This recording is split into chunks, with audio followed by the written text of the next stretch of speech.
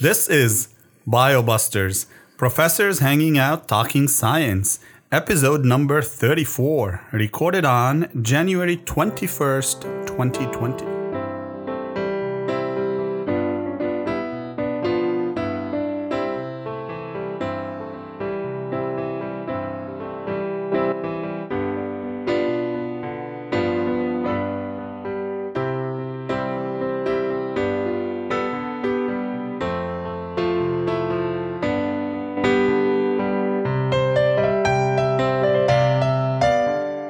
Folks, you are listening to the podcast that takes you beyond the classroom and into the trenches of science. I'm Dr. Abi Abdallah, and I'm here with Dr. Fauner and Dr. Keller on solstice, winter solstice day. Oh, it is. The shortest day. It is short. Yeah. Indeed. When does the sun go down? When is dusk?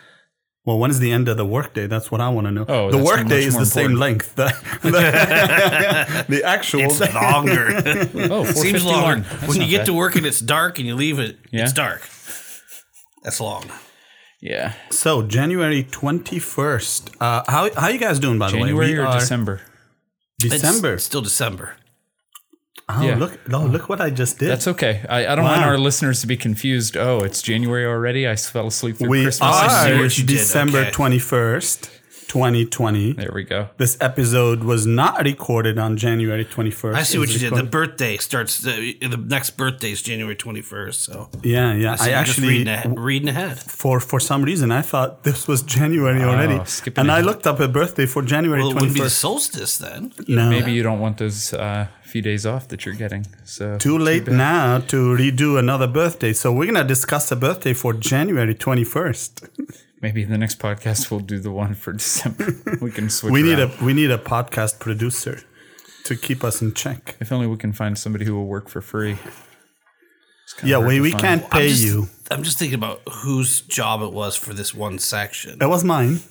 It was mine. I'm owning it. That's why we need a podcast producer. Who needs a podcast producer?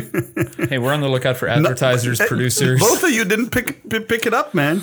Well, it means we didn't read it. Yeah, that could be it. All right. So January 21st, 1912, a month from today, Conrad Emil Bloch. Probably Bloch. I thought Let's go with Bloch. He is a German-American biochemist who shared the Nobel Prize in 1964 for physiology or medicine with Theodor Lenin for their discoveries concerning the natural synthesis of cholesterol and of fatty acids. It's pretty cool. Very cool. Indeed.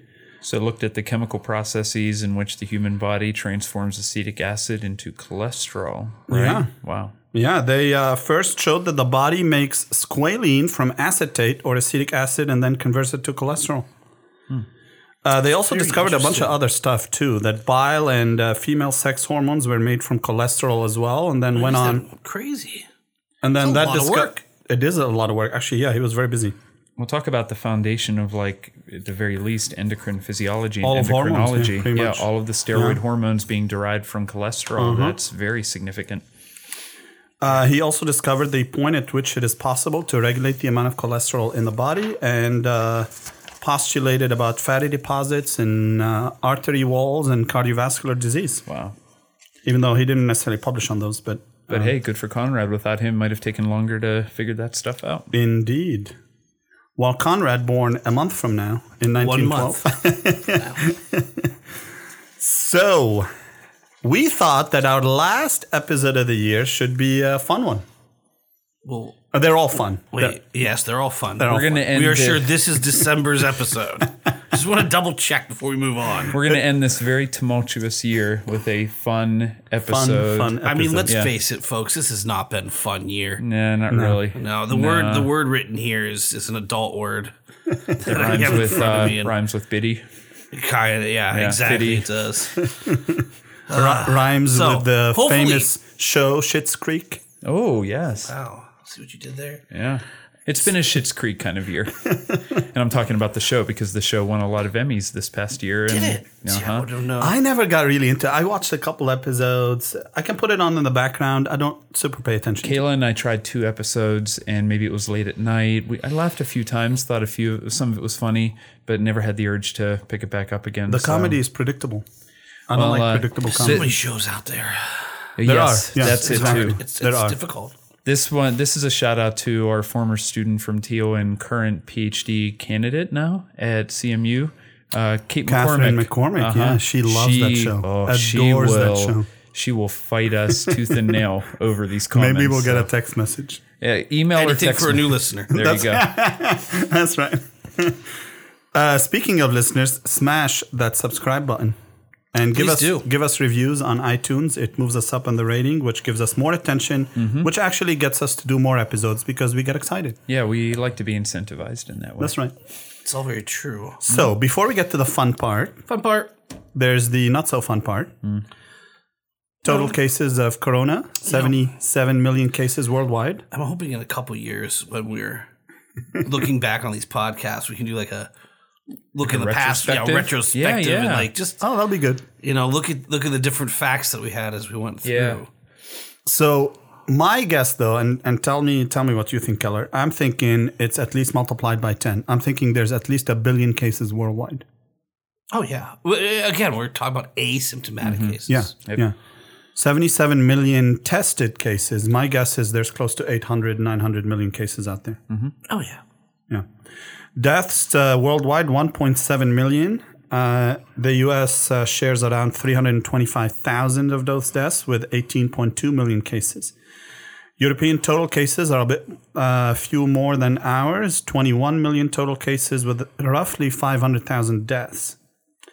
In the great state of Pennsylvania, actually, we're not a state, we're a commonwealth. In the great commonwealth of Pennsylvania. Very good. We have 560,000 cases with 14,000 deaths. In Erie County, man, we are climbing up like crazy. It doesn't look good.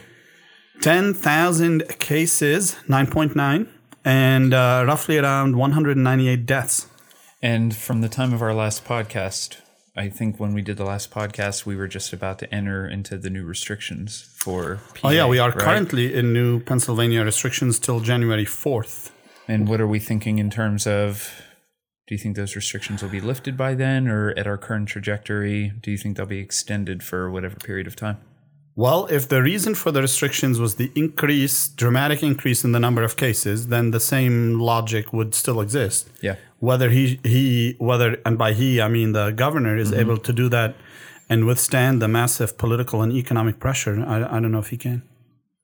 I mean, it is. He probably didn't want to do these restrictions. No, and I think that looking at it from all sides, like I do think restrictions need to be in place in some form because this is just getting out of control again. It's starting to get worse than it was, 10, 11 months ago, right?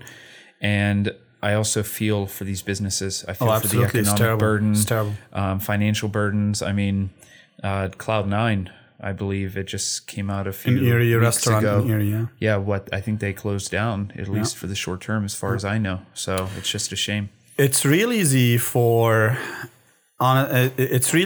people in positions of authority or power who are still getting paid to just say to other people, shut down. And I think that's a tough one, right? I think with the first nationwide shutdown, pretty much everybody was on board. Let's get this under control. Let's slow it down. Sure, we thought it would. And we also thought the government was going to help. Fix the problem. Yeah, and we thought the government was going to help. It's a one-time thing. Government would help. We'd flatten the curve and we go back to a normal life. That was I think, what everybody envisioned. But we didn't do any of that. No, we didn't. And that was 10 months ago now? Yeah, March. February, March. Yeah. I just my issue is the unilateral shutting down of businesses without any scientific evidence behind which ones need to close. Or treating It's just every assumption. or treating every county the same. Or treating every county the same. I understand people travel back and forth, but there are places in the middle of the state who are not struggling whatsoever. They're in the middle of the woods. And then you're telling them, hey, shut down. Like, what? No money for you. Nobody's here. Well, even Those like woods. even the ways around it. I mean, I know there are certain restaurants within driving distance here who, if they have an outside patio that can be enclosed, they can stay open, serve food, have drink on the premises. Have you looked outside lately? Well, I mean, that's why I said enclosed, and as far as I know, it's well heated. If it's enclosed, it's not really a patio. You get my point. What's the but difference between but the that? loophole. They're allowing it. Look, There you look, go. I understand. look at Yep. New York City. New York- Where's the science? Exactly. So New York City restaurants have moved outside. In some cases, they've built sheds, what looks like sheds, right? but they have which is still an enclosed space. They have the resources to do things like that. That's why the Walmarts are beating up on the little businesses. But what I'm saying is that that's not even outside seating anymore. No. It's an enclosed space. I agree with you. So that's what I'm saying. There's no science behind regulations. Who says getting your hair cut's going to give you COVID? Yeah. If they're taking precautions, and probably better precautions than you're going to see at Walmart. Yeah. I mean, we are, all three of us are behind the science, on board 100%. We're behind shutdowns if they work, if they're done right. But And if they're done right, and if there's proper support, I mean, I think the society got to a point where we're just shutting down businesses and telling people help is on the way, but help is not getting there. Yep. Right? I mean, people are losing their livelihood, man. You know, another statistic I read yesterday. Another 9 million Americans went into poverty this year. That's unreal. 9 million. We are the most powerful country on earth. Yep. The one with the most amount of money and resources. 9 million Americans went into poverty this year because of the pandemic, because they lost their jobs, because their businesses shut down, because they had to stay home. You know, food lines in certain cities, 4 hours long. Yeah. It's insane. You know, if you have the ability right now, monetary time, whatnot, now's the time to make a step up in your community. Yes. Absolutely. No, you're exactly absolutely. right. I mean, Donate, donations food banks. to food banks, exactly. I think food about drives. the people that probably donated to you or somebody else. They need help. Yep. That's what communities are about. The government's not there to do this. But I'm sorry, the government as a whole should have done something by now. We're at the end of the year. We need the money and the resources, and as soon as a year is a long to be time. The money's there, man. We just spend it on the wrong things. You know, the government spent what? All of these people in Congress, both Democrats and Republicans, they get paid $120,000, $130,000. They were still all getting paid during the pandemic. They were not doing their damn job. What pisses me off is they spent 8-9 months to pass a stimulus bill that sends people $600 like that. And what gets me angry is they were still allowed to go on their breaks, their recesses, right? While other people were facing potential eviction, unemployment, wondering where am I going to get my next slice of bread. Then it was, you heard this for the last few months. Okay, we're going to try to reach a deal before Friday because then we go on a recess. Well, I'm sorry. The only reason they reached a deal now is because the government was going to shut down otherwise, right? Because their backs are up against the wall. They have Christmas vacations to go to. It's completely asinine. So we promised y'all a fun episode. Okay. And I think we've gotten away from that. But I do want to reiterate, reach out to your neighbors, reach out to your friends, reach out to Dr. A. We only come out of this together as a community. Yeah. We only come out of this together as a community. We all got to help each other out. Agreed. A lot of less fortunate people out there. We are extremely lucky to still work and still get paid. Yeah, lots I of have to people tell are myself struggling. that sometimes. But, left of Twix people- or right Twix, we're all friends. Dr. A likes Twix, if anybody wants to know. I have eaten 4 in the last 5 minutes. Were they left or right? A mix. No, it's not good. All right, let's move on, folks. Let's move on. So let's talk about the Moderna vaccine getting approval. I think that's fantastic. Emergency use authorization for it, efficacy rates Higher upward than of Pfizer, 95%. right? Yeah. But the most important part about the Moderna vaccine, in my opinion, it prevents 100% of severe COVID. Yeah. Which is fantastic. I don't know. Do you think it'll hold up to that in a larger population?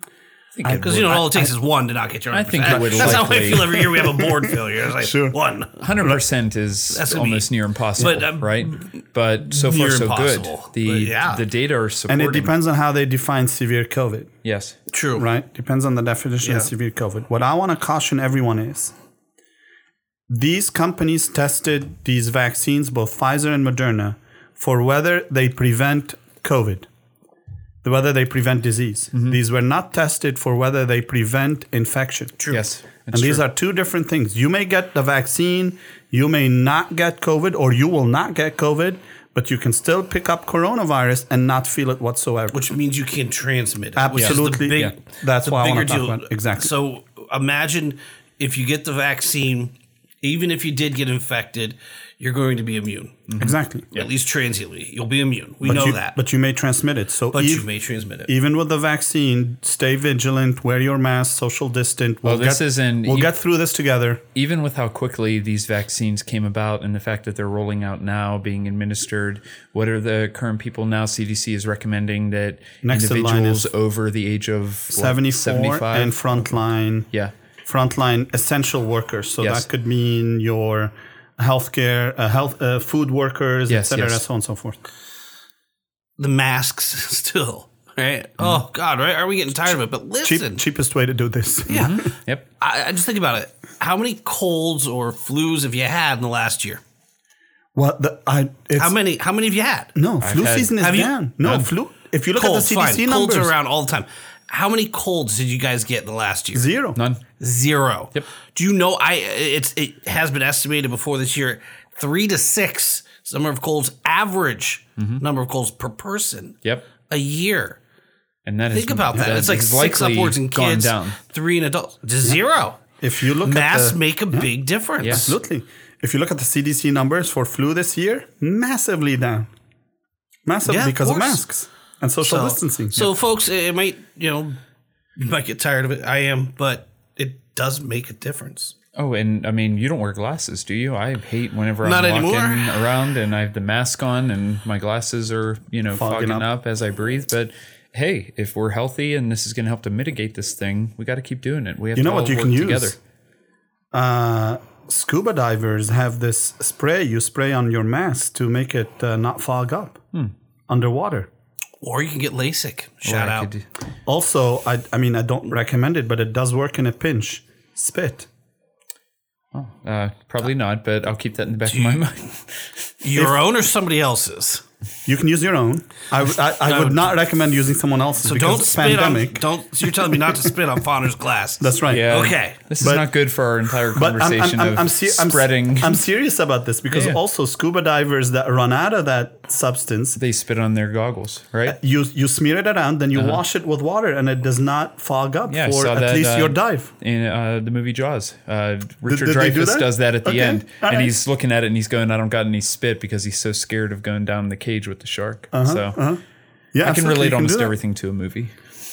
All right, so how about that so-called? I hate the word mutated because I don't think it's a new strain. We Personally, could say variant. variant. Okay, Sure. I like that. So Or just strain. reports of a mutated virus in the UK going out of control. So this new variant, I think they've currently named it VUI-202012/01. This is named because it's the first variant under investigation in December 2020. That's a mouthful.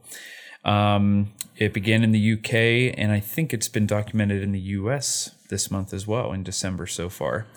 And I mean, so far, UK's back in, is it tier 3 or tier 4 lockdown? Something like as that, of but the their past most few days? extreme lockdown for London. Yeah, so and, they are kind of locked down.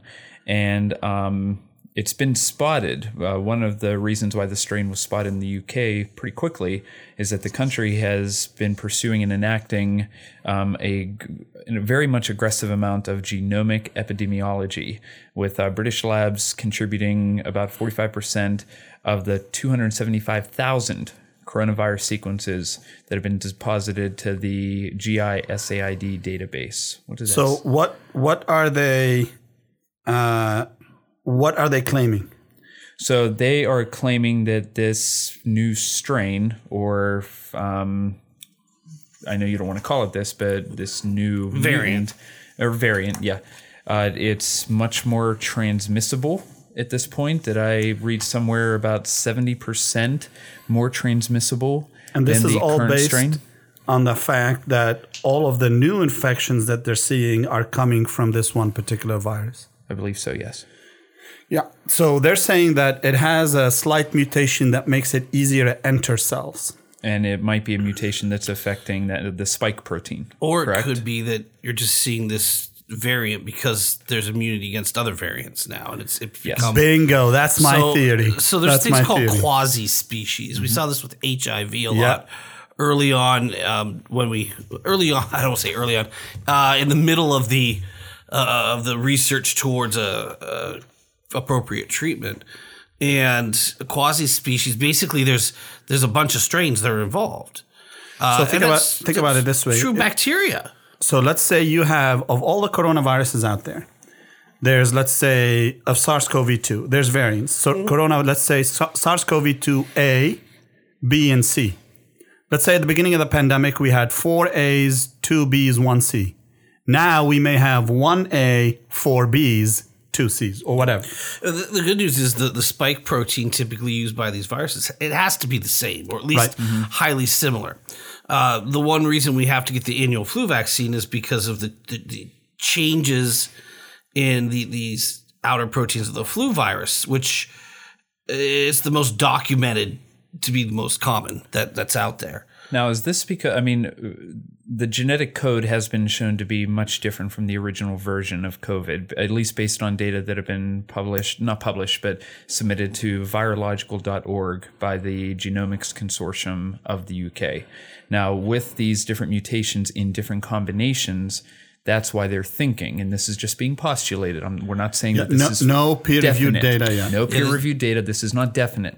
But they are postulating that these combinations of mutations might be causing the spike protein to bind more effectively to human cells. Sure. But it's still the same spike protein. Right, exactly. The vaccine is still effective against that same. Keep in mind that this is all, there's no science. There's all speculation. No science yet. Based on previous science. But I just saw that Governor Cuomo's already saying that here comes that English virus over here. There's nothing to say it exists or is going to come over here. The media takes things and makes us crazy. I think if we should be vigilant if it ends up being true. But again, I don't think it's a new virus. Like Dr. Keller said, it's a quasi-species. It's probably already here. Yeah. Oh, I'm sure it's here. Just like when we thought back in February we had 15 cases, we probably had 50,000 cases. At least, yeah. It's here, people. It's here. But I don't think we need to freak out about it. The vaccine still works against that same spike protein. The spike protein has not changed. Yeah. The avidity maybe to surface receptors. Yeah. Speculation at this point. Maybe. No science yet. We have to caution. No peer-reviewed data. I see why we're discussing it.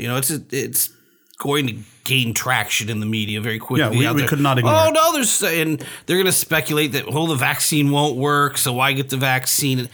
Folks, none of that's based on science at all. And we're only talking about an association because the reason why it's causing alarm is because this new variant appeared, or it started getting more attention at about the same time as a very sudden increase in cases in the southeast of England. So right now it's an association, and as we know, that does not lead to causation, right? Right now, this sudden appearance or sudden attention to this variant is being attributed to the increased number of cases. That doesn't mean that this is a possible new mutant. I am not more concerned today than I was a month ago for the epidemic, pandemic. It's everywhere. It's going to take years to get everybody up to herd immunity. I don't freak out, people. I don't think it's a big deal. Personally, I don't think it's a big deal. Like you said, I think it's a quasi-species. I do. Cool. Let's switch to the fun part, shall we? I'm ready for this.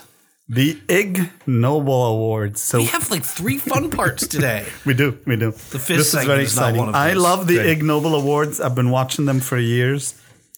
I did not know about these. You shared this with me this year. So we all know about the Nobel Awards and the Nobel Prize. So there's the Ig Nobel Awards, and it's a pun on the word ignoble. Mm-hmm. Sure is. The Ig Nobel Awards, it's a satire, effectively. It's a prize that honors achievements that first make us laugh and then make us think. and they've been around since 1991. I'm just thinking about we're going to talk about these folks, but some of the ignoble awards for the year, and I can't. Kind of shocking. The prize is, and why were we spending money on this and not COVID treatment? I don't know. all science is worth investigating. Is it? It is. I don't the know. flow rate of ketchup. That's a stretch. It is. That is a big stretch. I'll tell you why. Okay, you want to talk about it? The flow rate of ketchup will lead to discovery of a surfactant that can be coating the glass on the inside to make ketchup flow more rapidly, and then the application of that surfactant on glass for other applications is massive. Billions of dollars. I do not want a stretch. special surfactant. I want That's a ketchup, distilled vinegar, or tomatoes, distilled vinegar, and salt. I don't want a surfactant. You know, people made the same argument for in the 70s. So 50 years ago, people made the same argument. Why should we study how a bacteriophage replicates its DNA, right? And then that discovery led to insulin production in bacteria. You can come up with, and for every example you can come up with, ketchup flow rate in the bottle. I'm just saying, know. every interesting question should be investigated. To me, the flow rate of ketchup would get an ignoble award. Yeah. And just so you know, the prize for the ignoble award is presented for discoveries that cannot or should not be reproduced. The event itself is quite entertaining. So you told me. There's a Miss Sweetie Poo, who's a little girl in the audience, who screams, "Please stop, I'm bored," when speakers go on too long. I wish we could have one of those. I would watch the Academy Awards and all these award shows. I'm just thinking, I'm thinking at work meetings. My favorite part about this, there's a tradition of throwing paper airplanes onto the stage. And there's a person who's the keeper of the broom. Who sweeps the stage when it gets too much. This is Professor Roy Glalober. He skipped in 2005. He was not able to attend the Ig Nobel Awards because he was actually abroad in Sweden collecting an actual Nobel Prize in physics. So you can see this is hosted, it seems, or at least that involves actual Nobel laureates. Oh yeah, that's not just a bunch of randos. No. It's a serious business. Yeah. They get Nobel Prize winners to come award the Ig Nobel Award. It's held at. It was a sort of a collaboration originally between like Harvard and MIT. It's held at like one of their theaters, and they get like serious people to give these Ig Nobel Awards. And the award ceremony is traditionally closed with the following words: "If you did not win a prize, and especially if you did, better luck next year." So who are this year's winners? All right. I'm not saying most of these names well, so we can skip some of these names. I think we should. So how about the acoustics prize? Who won the acoustic prize? What was it for? How about what was it for? Dr. Reber and all for inducing a female Chinese alligator to bellow in an airtight chamber filled with helium-enriched air. Man, I would have loved to have collected that data. And so those data. Were they just trying to get the alligator to talk like high or like make a high pitched? So this was published in the Journal of Experimental Biology, which is a good journal. Indeed. That's insane. I would have loved to have been the editors reviewing. The article is a Chinese alligator in heliox, formant frequencies in a crocodilian. What do you think the rationale or the basis or the this is the application of these data to? We're not going to have helium for much longer. Right? So what about the psychology prize? All right. Devising a method to identify narcissists by examining their eyebrows. The title of that in the Journal of Personality, published in 2019, Eyebrows Cue Grandiose Narcissism. Man, that's a lot of grandiose narcissism. You ever taken a look at Delbert's eyebrows? I mean, so I wonder. I actually looked this article up to see. Is it the arch or is it? What'd you find? It is that like one eyebrow. It is that like corner arch type thingy. So only if one go up or both? I think you have to have both. I was gonna say because that's the who can do. Oh, look, you're doing it now. I can't do that. This hurts. Is this the who did that? The famous The Rock. He does the eyebrow. Oh, does he? He calls it the people's Everything eyebrow. goes back to a movie with you. Oh, trust Maybe me. you should start a movie podcast. I wish. Yeah, but he did that when he was a wrestler. That's right. The Peace Prize went to... This is a good one. The governments of India and Pakistan for having their diplomats ring each other's doorbells in the middle of the night and then run away before anyone had a chance to answer the door. Right? And that was from numerous news reports. This is awesome. I love this one. Oh, that's great. The physics prize went to Maximov et al. For determining experimentally what happens to the shape of a living earthworm when one vibrates the earthworm at high frequency. See, now that's where I read this and I start thinking, is this starting to get unethical? But I mean, you don't need... Do you need IACUC approval for a non-vertebrate? Yeah. No, you don't. So this is just for fun. You can vibrate those worms. This thing doesn't matter. No we can IRB vibrate approval. Him all the live vibrate one day. Huh. Interesting. What is the application for that? Like, if there's an earthquake, will it survive? Or maybe if you can detect the movements of the earthworm, could you predict oncoming earthquakes? The application will make itself, clear in due time. Maybe they'll take the worms and adhere them to the inside of glass bottles to help ketchup flow. I would be on board. Once again, a stretch, but let's keep going. The economics prize went to a beautiful bunch of countries. Watkins and all. Yes. Lots of people there. And for trying to quantify the relationship between different countries' national income inequality and the average amount of mouth-to-mouth kissing. Man, this is, wow. What did they find? This was... More mouth-to-mouth kissing led to greater degree of income inequality? I'd be interested to know that. This was a scientific report. This was published in Scientific Reports. Yeah, they didn't. Wow. They really didn't need to change the title. The title of the actual journal article is National Income Inequality Predicts Cultural Variation in Mouth-to-Mouth Kissing. Can I please do this next one? Yes. The next one is amazing. The management prize by is it Chinese researchers? Oh, they were not Chinese researchers. These guys were hitmen. These were hitmen. You didn't quite get this. This gets even better. I should have read ahead. 5 professional hitmen in, how do you pronounce that? Guangxi, China, who managed a contract for a hit job, which, in case you don't know what a hit job is, a murder performed for money. That's right. In the following way. After accepting payment to perform the murder, Zi Guang'an then instead subcontracted the task to Mo Tianxiang, who then instead subcontracted the task to another Chinese hitman, who then instead subcontracted the task to Yang Guangsheng, who then instead subcontracted the task to Ling Xianxi, with each subsequently enlisted hitman receiving a smaller percentage of the fee and nobody actually performing the murder. So that's a good end of the story because I thought this was going to end in a dark way. So is this like a pyramid scheme for hitmen? Yes. It sounds like a Ponzi scheme for hitmen, yeah. Yes. So, each subsequent person going down got less money. Smaller. So the person at the top. First guy took a cut. Greater cut. Let's say I'm contracted 50%. to whack someone out for $1 million. I'll take 100,000, give it to you for 900,000. You go ahead, take 100,000, give it to Keller for 800,000, and so on and so forth. Eventually, it got to a point where it wasn't feasible anymore, and then the murder never happened. I'll do it for $5. Wow. It just doesn't work that way. So numerous news reports and trial documents. This came out in court. And so obviously nobody was there to accept this. No. All in jail. No one was there to accept this this is kind award. of a dark ignoble prize. I just love it. This is the prize for management. Wow, that's great.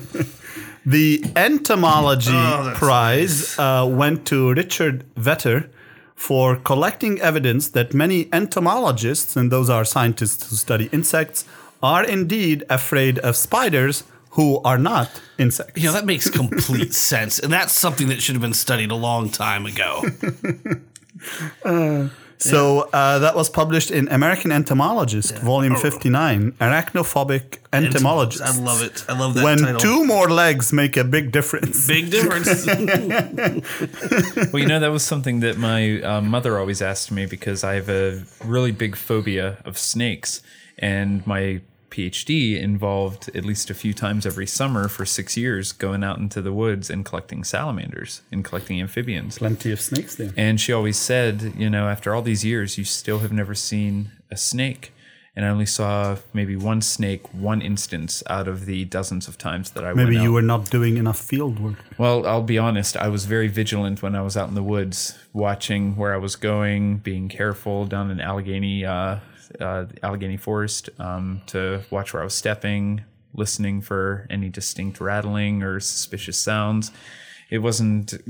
There's not that many. My adrenaline. What's that? There's not that many rattlesnakes. But all it takes is one. All it takes is one. Have you ever seen a snake before now? I have seen. I saw a snake down in North Carolina collecting back in like 2014. One snake. One snake. Yeah. So come over to my house. We got snakes galore. No, it's okay. I'd rather They're just not. garter snakes. I don't care. They're evil. What? Tell us about the medical education prize. Oh, no, because I'm doing the last one. Oh, the medicine prize. Okay, tell us about the medicine prize. Oh, we skipped one. Medicine prize. Sorry about that. Let's see, Dr. Volink et al. For diagnosing a long, unrecognized medical condition, misophonia, the distress at hearing other people make chewing sounds. Apparently, that now has a name. Misophonia. Wow. So it is now officially a new psychiatric disorder. The distress of hearing other people chew. I don't like hearing other people chew. What, you have misophonia? Until you key into it, I mean, usually you might be able to ignore it. That I have a disorder over that. I just don't like it. Yeah, but this can vary, right? Depending on if you Mine's chew not with your severe. mouth closed or if you're smacking your See, lips. who likes that? Yeah. No one does. No one. Sorry, folks. So, medical education prize went to the leaders of Brazil, UK, India, Mexico, Belarus, USA, Turkey, Russia, and Turkmenistan. I will not list the names of the leaders, but they won for using the COVID-19 viral pandemic to teach the world that politicians can have a more immediate effect on life and death than scientists and doctors can. And ain't that the truth? I don't think you need this pandemic to show that. No. Mind you, this is the second Ig Nobel Award prize for Alexander Lukashenko, who is the leader of Belarus.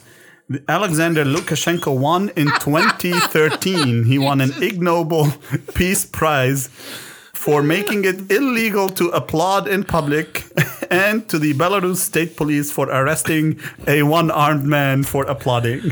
Was the one man applauding in public? Yeah. Oh, dear Lord. Okay. The last one. This is my favorite one. The Materials Science Prize to Dr. Aaron et al. For showing that knives manufactured from frozen human feces do not work well. Wow. It was published in the Journal of Archaeological Science Reports. Experimental replication shows knives manufactured from frozen human feces do not work.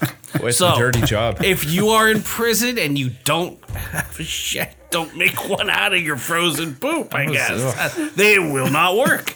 That's proven. Who came up with this idea? I mean, this is just throwing stuff at the wall going, okay, let's investigate My this, guess is that it has something something to to do do with old... Peer-reviewed and published. Yeah.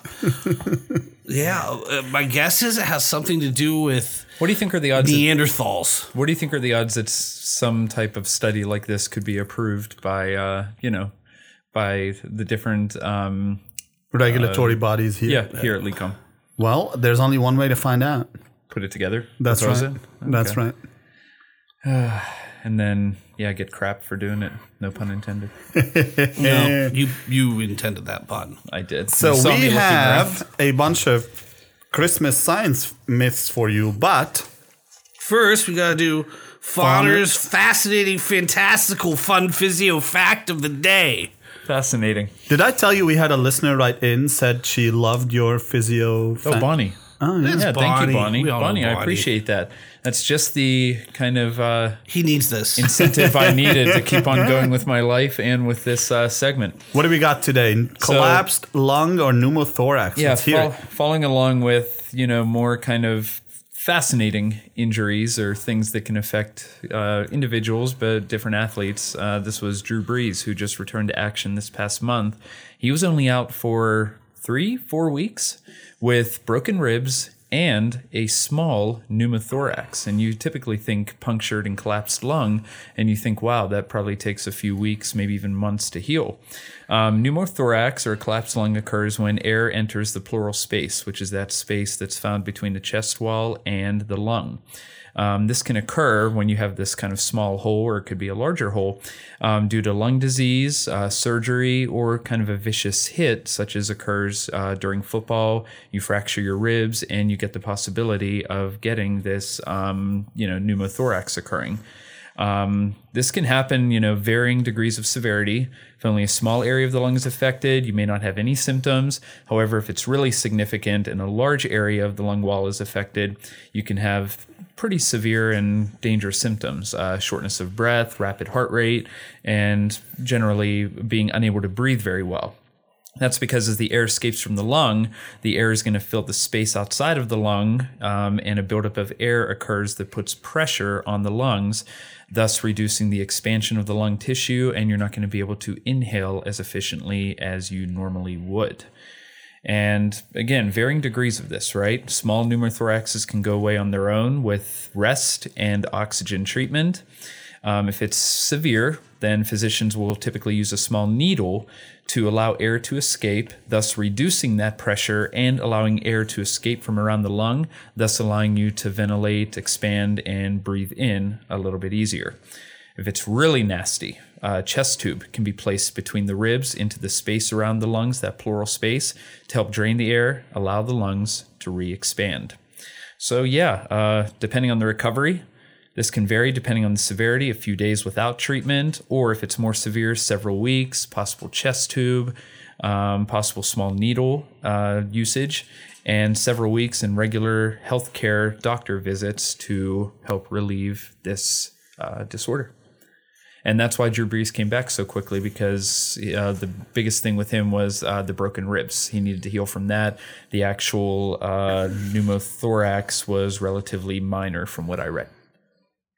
Fascinating indeed. That was so fascinating. Well, thanks. I got a lot of Fauner's response. fun physio facts are fascinating. Yeah, keep those coming in, folks. Thank you. Fabulous. All right, let's go into the real meat of this conversation. Okay, so Christmas science myths. thank you to our listeners who enjoyed the Thanksgiving science myths. So we pulled some Christmas science myths. We tried to stay away from one, Santa Claus, because Santa Claus always exists. Or the biggest myths of them all, Delbert. Ooh, that's... which we shall not I was discuss. going to say, we really hope that our listeners don't have their children in the car listening to this, I didn't say anything. I or just don't know what the word myth means. Let's start with an easy one. Does eating too much sugar make kids hyperactive? What do you think?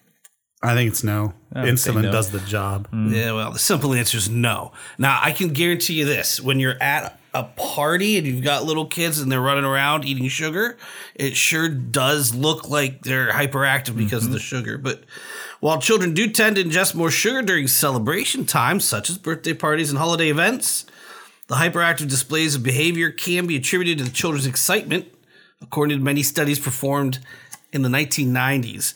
In fact, a 1994 study in the Journal of Abnormal Child Psychology found that mothers rated their sons as more hyperactive when they thought their children had ingested sugar, even when they hadn't. So it's the mother's fault. Oh, That's what you're saying. The mother's fault or I'm the not father's saying fault? We you're saying could. that. It might be equally religion attributed and to mothers, both you are parents. on a roll today. These findings have been consistently supported in many subsequent publications. Yeah, like Dr. A said, the pancreas is a fascinating and very much important organ. If somebody is hypoglycemic and they do ingest sugar, they will get a boost in energy. Oh, yeah. But kids typically are already hyperglycemic, I swear to God. Okay, how about a second one? How about poinsettias? Poinsettias. Okay, so very popular at Christmas time. Right, these red and green leaf poinsettia plants are popular foliage. They are very pretty. Right? And many reports of poinsettia toxicity in children and pets have been described historically. So, should these pretty plants be avoided? What do you think, Fauner? I'll say, because based on how you phrase that, I'll say no. My guess, even that they sell them so cheaply and so abundantly, they probably should not be avoided. No Surgeon General's warning plastered on the outside of the plant. Does not come with a warning. You're all correct. In 1996, Dr. Edward Krenzelok and colleagues published a paper that looked at about 850,000 plant exposures that were reported to the poison control centers. How many of those do you think are poison ivy? That's good. How many? I have it written down, so I know. Oh, do you? My guess is 80, 90%. 23, or what? Which are poison ivy. I don't know. Because I think these were ingested. Oh, ingested. Yeah. Okay, never mind. Yeah. Yeah, so unless people are eating poison ivy. Well, what else? I mean, that would be very bad. And then if you burn... Kids eat berries all the time. Yeah. Or stuff. They're putting stuff in their mouth. Sure, yeah. Yeah, but certain... I won't say this about the movie. Couple sumac, wild sumac people, you can die from that too. Well, that's what the guy... Foxglove. Who is the kid who decided to go live on his own in the Alaskan wilderness or wilds and ended up trying to make it on his own, ate a few bad berries, and it's hypothesized that that's what ultimately killed him. It was a movie called Into the Wild. You never saw that? I love people that do stuff like that. 15,000 years of civilization, and you decide, no, you know what? I want to go back. Well, for those of you who ever wanted to see the movie Into the Wild, I just gave you a big spoiler alert. We're just going to throw away 15,000 years of civilization. Well, you don't want To each their own, man. Let the guy go. He's not hurt. He's dead in Alaska, all right? You don't want to master the wilderness or exert your independence. You know, see if you can... Yeah, me neither. Anyway, about 23,000 cases were reported for poinsettia contact. The majority, 93% involved children, no deaths at all. In fact, 96% of exposed patients didn't even need to go to the hospital. But you still get some symptoms, Well, right? it depends on the amount you ingest. Diarrhea, nausea, vomiting. diarrhea can lead to some pretty nasty things. But death death would be very much unlikely. Yeah. How about mistletoe? So that's, yeah. So, perhaps that's... the poinsettia is a myth, but not mistletoe. So mistletoe, we hang around and Kiss under. kissy, yeah. But the plant is super highly toxic. It has a compound called phototoxin. It's found in all parts of the plant: the berries, the leaves, the stems, whatever you name it. It can cause drowsiness, blurred vision, diarrhea, vomiting, weakness, and even seizures if ingested. But it was also used as a historical medicinal to treat things like headaches, arthritis, and get this, seizures. Wow. It can induce them, cure them. But, it's a parasitic plant. It actually attaches to other plants, and it eats them. So it's sucking away nutrients. Wow, the kissing plant sucks away. So you get where I'm going here. Once the plant is attached, it can be very difficult to get rid of. So the next time you see that mistletoe hanging over someone's head, think twice about that kiss, because the plant's difficult to get rid of. It's a parasite, and it can make you sick. In the unlikely event it falls down just as you're about to kiss, is ingested. I'm just saying, is that what you want to base your next relationship on, is a poisonous parasitic plant? Well, we all know relationships that start with a trip to the ER are, meant to last. Is that how that goes? I've never heard that, but how long can I keep my eggnog in the fridge? So how about that holiday beverage that many people look forward to? Hot chocolate? No, eggnog. I like me a good eggnog. Do you really? I cannot stand it. If it's got a good dose of alcohol, well, too. You're going to like... Wait a minute. Just put it in hot chocolate. There are non-alcoholic versions, but I've been told. Eggnog. Well, it's made with eggs and milk, so that's a great question. How long can this thing last in the fridge? Well, it does have booze. So, Aaron Goldfarb. He's an author. He's a liquor author. So I kind of like that. Oh, I like this alliteration. Yeah. He's an expert eggnog enthusiast. I spent some time writing this. These are my words. An expert eggnog enthusiast stored a batch of eggnog for over a year in his fridge, and it was still good after a year. In fact, he said it was it was a little bit grainy, but there were no bugs in it at all, nothing growing because grainy. You think that protein in the milk or protein probably in there separated? Yeah. But he actually now, I read it. The reference is posted, folks. He makes his batches 2 weeks ahead of time and lets it sit, and then he'll mix it with some fresh when he serves it. But would you really want to serve to your guests at your next Hollywood party? Oh, I haven't finely aged eggnog. This guy's recipe 3.5 years. Pretty popular. 2016. Man. Well, I would like to taste it. So how long do you think? I mean, so he did it for a year. How long do you think you can store? I'm guessing several. Several years? Yeah. If the booze content is high and it's in the fridge. In the fridge. My guess is at least a few years. Well, since the alcohol kills off the bacteria, it's actually safer to drink the longer you let it store because it keeps killing the bug. There's no bugs there. And so Mr. Goldfarb has several batches in his fridge that are at least 5 years old. Very cool. Remind me not to go to a party at Mr. Goldfarb's house. It's probably pretty good. All right. So, can your Christmas tree light on fire? Now, wait a second. Can it light on fire? By itself? Or what did you write down here? I want to know your words. Can your Christmas tree self-combust if you forget to water it? That's so different. Because a tree can catch on fire. No, it cannot self-combust. But, there's this myth out there. If you don't water it all the time, it makes it drier, and then it's more likely historically, people lived in smaller apartments, and the tree would be close, and they would have fires. And they would be close to fire, and ember would jump from the fire, maybe touch the tree, and lights would have shorts in them more often. Well, this is also probably, this myth is exacerbated by the fact that the famous Christmas movie, National Lampoon's Christmas Vacation, it was the uncle, right, lighting the cigar next to it, lit it on fire. And there's been plenty of movies like that. He does really like his movie references. Oh yeah, that's I'm number 4. A movie podcast is in the works, probably. Well, our former student has a movie podcast. I keep hoping maybe Steve says, "Hey, we'll invite come on you board." as a guest. It's a secret passion and dream of mine. But maybe Steve will contact Dr. Kozik. Dr. Kozik now. Yeah. So when I was asked this question by Dr. Abi Abdallah, which is, can your Christmas tree self-combust? I said, no. Why would you even think this? No, it can't self-combust, but they can catch on fire. There was a Mythbuster episode about that. Was it really self-combusting? Not self-combusting, about if the Christmas lights have a short or whatever, And in fact, there are, but it's very rare. The National Fire Protection Association reports that only 0.001% of real Christmas trees are involved in fires. Dehydrated, brittle trees can increase the risk, of course, so keep your tree distance from the fireplace and check your lights. Artificial trees actually contain fire retardants. I actually did not know that. But now you do. Now I do.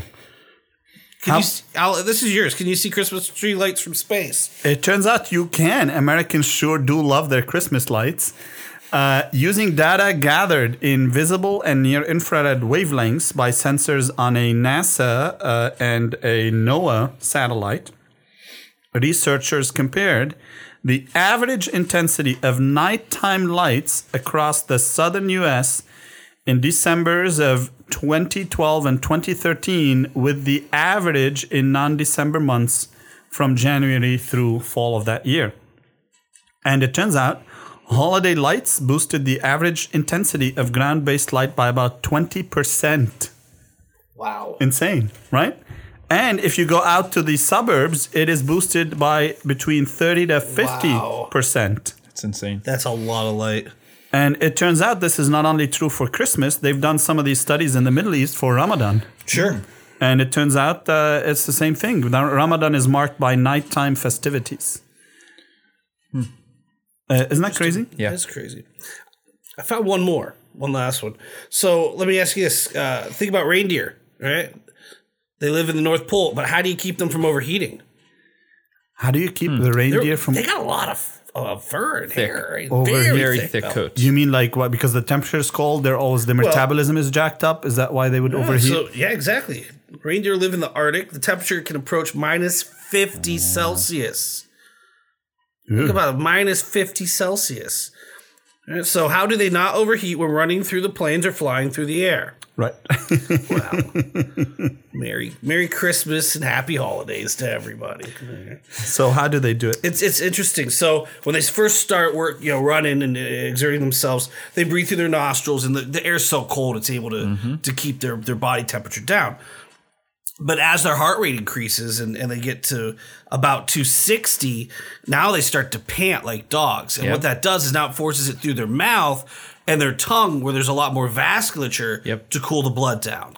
But the most interesting thing is once their brain reaches a certain temperature where they would have catastrophic effects, the blood flow pattern actually changes. And so now the blood goes through the air. The blood goes through their nose more, and they get more air. Yeah, it slows it down, and they get more air in there. So it actually changes so that the coolest blood goes to the head first. That's really cool. Is there an opposite strategy for similar animals that live in hot temperatures? To keep cool? To keep cool instead of keep warm? I mean, you're still doing it, for dogs that are outside, right? Well, the panting. The panting. So the air going through the nose, that's not for oxygen, that's for the temperature to keep it cool. Antelopes do it too. Yeah. Very similar, yeah. This is cool. Yeah. You said their heart rate reaches 260 beats per minute? Yeah, once their heart rate reaches, yes, 260 beats per minute. Do you know how fast the heartbeat is for a cheetah? Well, luckily for us. Yeah, you've got Google. And while they're it's got to be up there, right? I mean, what's like fastest animal on Earth? Antelope's got to be up there then too. It's a small little animal. Yeah. Cheetah, resting heartbeat about 120 beats per minute, similar to a jogging human. While it takes some time for a human heart to reach that its limit, usually 220 beats per minute, the cheetah can go up to 250 beats per minute in seconds. Wow. Oof. Wow. That's crazy. Seconds. I mean, imagine feeling that within you. That would be... To me, that is a fantastic, fabulous physiology fact right there. I would say, probably a little. It's fascinating. That would be better than the I Drew left Brees your injury. word. All right, so let's do a recap. That's our episode, right? So let's do a recap for last week's episode's riddle. So for the last episode, we talked about the guinea worm, and the disease is also known as fiery serpent. It's a parasitic disease of humans that presents as a blister on the lower extremities usually. The blister ruptures and it burns and hurts and aches, and it makes the person want to stand in water, which is part of the life cycle. The worm causes the burning wound, and all the little larval worms are released out into the water, and that's part of the infection.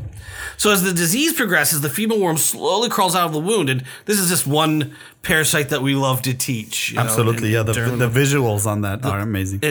People in endemic countries, which is usually in Africa, would slowly wrap the worm a little bit, about a turn on a pencil or a twig, every day until they pulled it out. Yeah. So the question from last episode was, how is this infection acquired, and how long does it take to cause the wound? And if you don't mind, I'm going to skip down listener emails and we'll come back. Because Rick and Bonnie both wrote in, and they basically summarize this pretty well. Rick does say, hey, guys, I've been sharing your podcast with some of my colleagues and hope that they enjoyed as well. And Rick does say about our telemedicine, we'd be happy to have guests on in the future. We're working on that right now. Yeah, cool. I'm glad he said that. He reached out first saying he would have loved to be part of the last episode because he's practicing a lot of that now. He works in a rural area. But we would love to have you as a guest. We'll figure out a mechanism for you to call in. We would agree on a time and date and episode topic, and we'll figure it out. Yeah, why not? Yeah, and in fact, we could even retouch telemedicine for a moment. Sure. If we will. It'd be awesome to get a perspective from someone who actually is doing it. Right, yeah. Right. Anyway, Rick says the guinea worm. It is the guinea worm. The guinea worm is Dracunculus metanensis. Yes.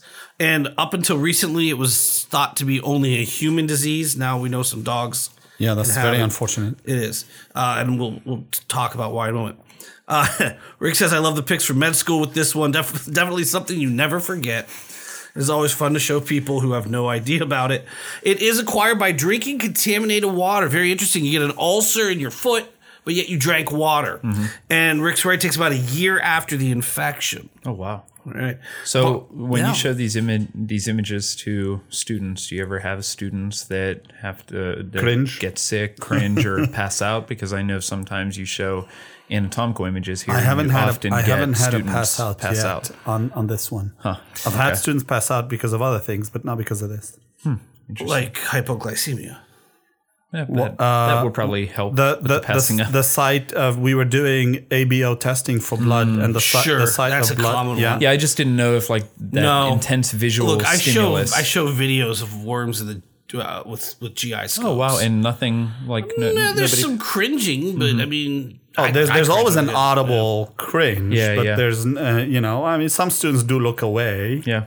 Yeah. Okay. So a crazy parasite there. I just wanted to, Rick and Bonnie, I believe Bonnie won this week too. Bonnie did win this week. Bonnie, please send me an email. We'll figure it out. I'll probably leave your gift with security if you're still in Erie. That'll make it easier. Well, it is January already, right? It is. Very soon, yes. So a very interesting parasite. Just to finish it up before we get to this the question of this episode, the guinea worm used to have millions of people infected, millions upon millions, and the 20 million with I think the Carter Foundation. Not a lot of people give him credit for that, but Jimmy Carter's foundation is responsible for educating villages pretty much across where this is endemic to tell them whenever you feel the burn, do not stick your foot in your drinking water supply. Yeah. So you broke the cycle. Yeah, they also the larval worm, when it escapes the ulcer, the wound, it infects these little tiny microcrustaceans, little tiny things called copepods. Yeah. And you can the second part of the Carter Foundation WHO effort was to make sure everybody had sterilized water, or at least filtered water. There's chemical treatments to water supplies that can kill some of these copepods. But as simple as cheesecloth can get rid of a lot of these. Absolutely, yeah. And so they filtered the water. And what amazes me is this is a disease that went from 20 million cases to under 20. I think last count, when I did this lecture in the fall for the MMS, it was 16 or 17. It was 16. Oh, wow. Yeah, 16 cases. And that was a couple years ago. I haven't seen updated numbers yet. But, recent reports in dogs are going to change that maybe. But they've from 20 million to less than 20 cases. That's amazing. Yeah, that is fascinating. Yes. It's on track to be the second human disease to be eradicated after smallpox. Yeah. Third total after smallpox, Rinderpest, and this one. Oh. Rinderpest will be back. Okay. But the appearance in dogs. I mean, it's some people speculate that the parasite is looking for a new host.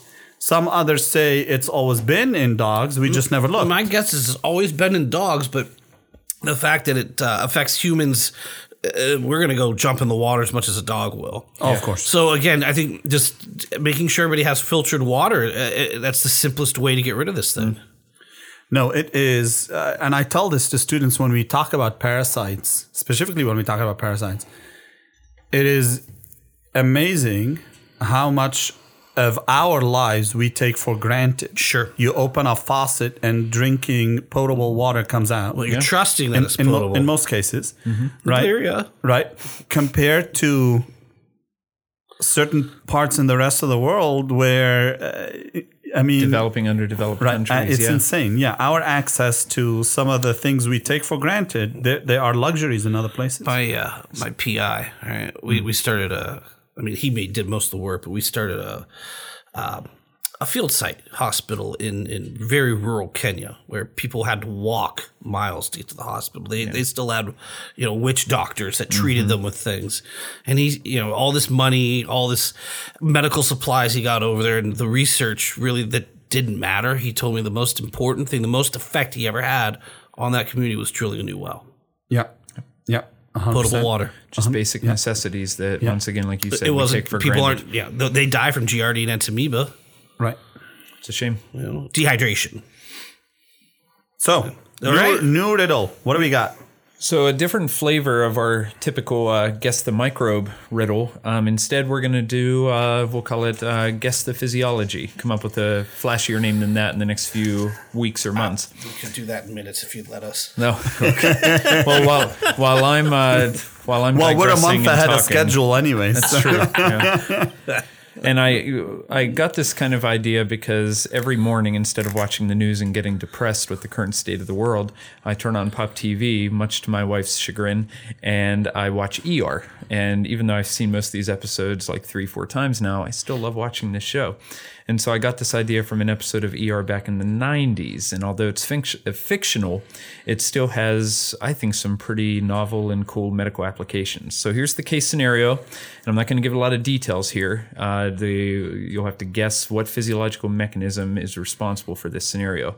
An overwhelmed doctor in the ER, let's say during something like a mass casualty event, has a patient suddenly fall unconscious and go into supraventricular tachycardia. And the only clue I'm going to give you there is that is an irregular heartbeat that occurs due to some type of dysfunction in the heart.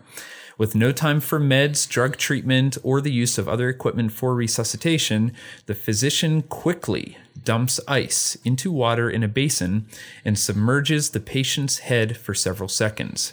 The patient suddenly regains consciousness, becomes awakened, and very confused and probably a little bit angry as to why he is wet. So the question that I have for our listeners is, what physiological mechanism that I just described that has occurred in this patient, and what are its primary effects on the different systems inside of the body? Go ahead and submit our answers. You can email answers to thebiobusters@gmail.com. And we'll be doing our next episode when? Probably after break sometime. It'll be in the new year. Mid-January, maybe first week or two of It'll January. Be in the new year. New year. Let's not commit January to 21st. That's fine. I like January 20th. We already have a birthday. that. So at least 2 or 3 more weeks until we do our next episode. So send in your responses and your guesses, and you might be able to win a pretty cool prize from us. That is a fact. So if you know the answer, even if you don't know the answer and you just want to email us to just take a stab at it, or just email us about anything else, you don't have to guess it correctly to win. You email us. We will randomly select from those who emailed. So email us, thebiobusters@gmail.com. You can find us on iTunes. Just search for The BioBusters. And I'm Delbert Abi Abdallah. You can find me on Twitter at Dr. Delbert. You can find Christopher Fauner at Fauner916. And you cannot find Dr. Keller on Twitter. Thank you all for listening, and thanks to Bana Money for the music. Thank you. Thank you.